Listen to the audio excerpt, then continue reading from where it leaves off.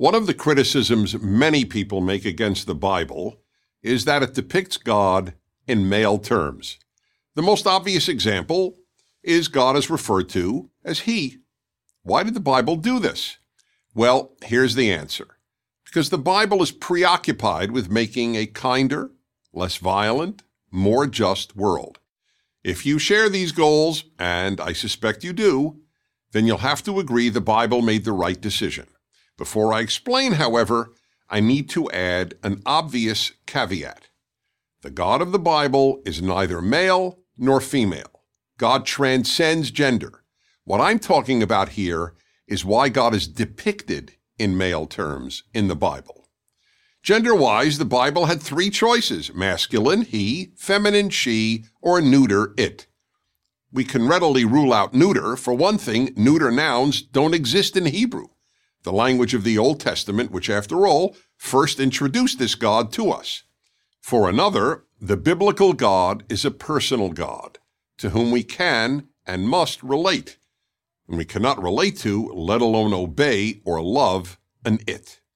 Aside from the language issue, the Bible depicts God in masculine terms because, 1, the Hebrew Bible's primary concern is making a good world; 2, a good world can only be achieved by making good people; and 3, the people who commit nearly all the world's violence are males.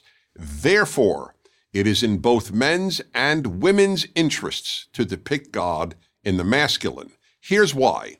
Without a father or some other male rule giver, young men are likely to do great harm. If there is no male authority figure to give a growing boy rules, it is very difficult for him to control his wilder impulses. As President Barack Obama told an audience in 2008, children who grow up without a father are 5 times more likely to live in poverty and commit crime, 9 times more likely to drop out of school, and 20 times more likely to end up in prison. Commenting on that speech, Dr. Alvin Poussant, a psychiatrist with Harvard Medical School, confirmed these statistics. The absence of fathers corresponds with a host of social ills, including dropping out of school and serving time in jail. In other words, if one's primary goal is a good world, specifically a world with far less murder, child abuse, theft, and rape, a God depicted in masculine terms, a father in heaven, not a goddess, a mother in heaven, must be the source of moral commands such as do not murder and do not steal. If the father figure / rule giver that boys need is not on earth, a morally authoritative masculine God can serve as an effective substitute. Any discomfort you might feel with the masculine depiction of God is not comparable to the pain we will all feel if boys are not civilized into good men. To transform a wild boy into a good man, a male role model is as necessary as a male rule giver. So when the Bible depicts God as merciful, compassionate, and caring for the poor and the widow, it is not so much interested in describing God as in providing a model for humans, especially males, to emulate.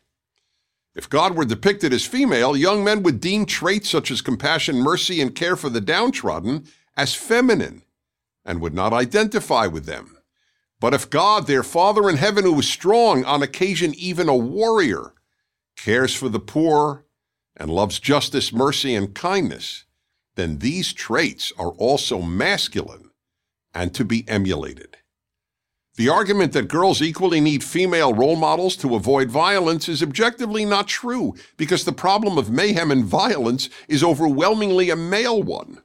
Of course, girls need female role models, but not to avoid violence.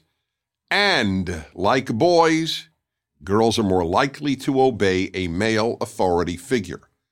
A report released by the Minnesota Psychological Association concluded, in a study of female inmates, more than half came from a father-absent home. It is therefore ironic that some women are attempting to render the God of Western religious morality less masculine, because if their goal is achieved, it is women who will suffer most from lawless males. We have too many absent fathers on earth to begin to even entertain the thought of having no father in heaven. I'm Dennis Prager.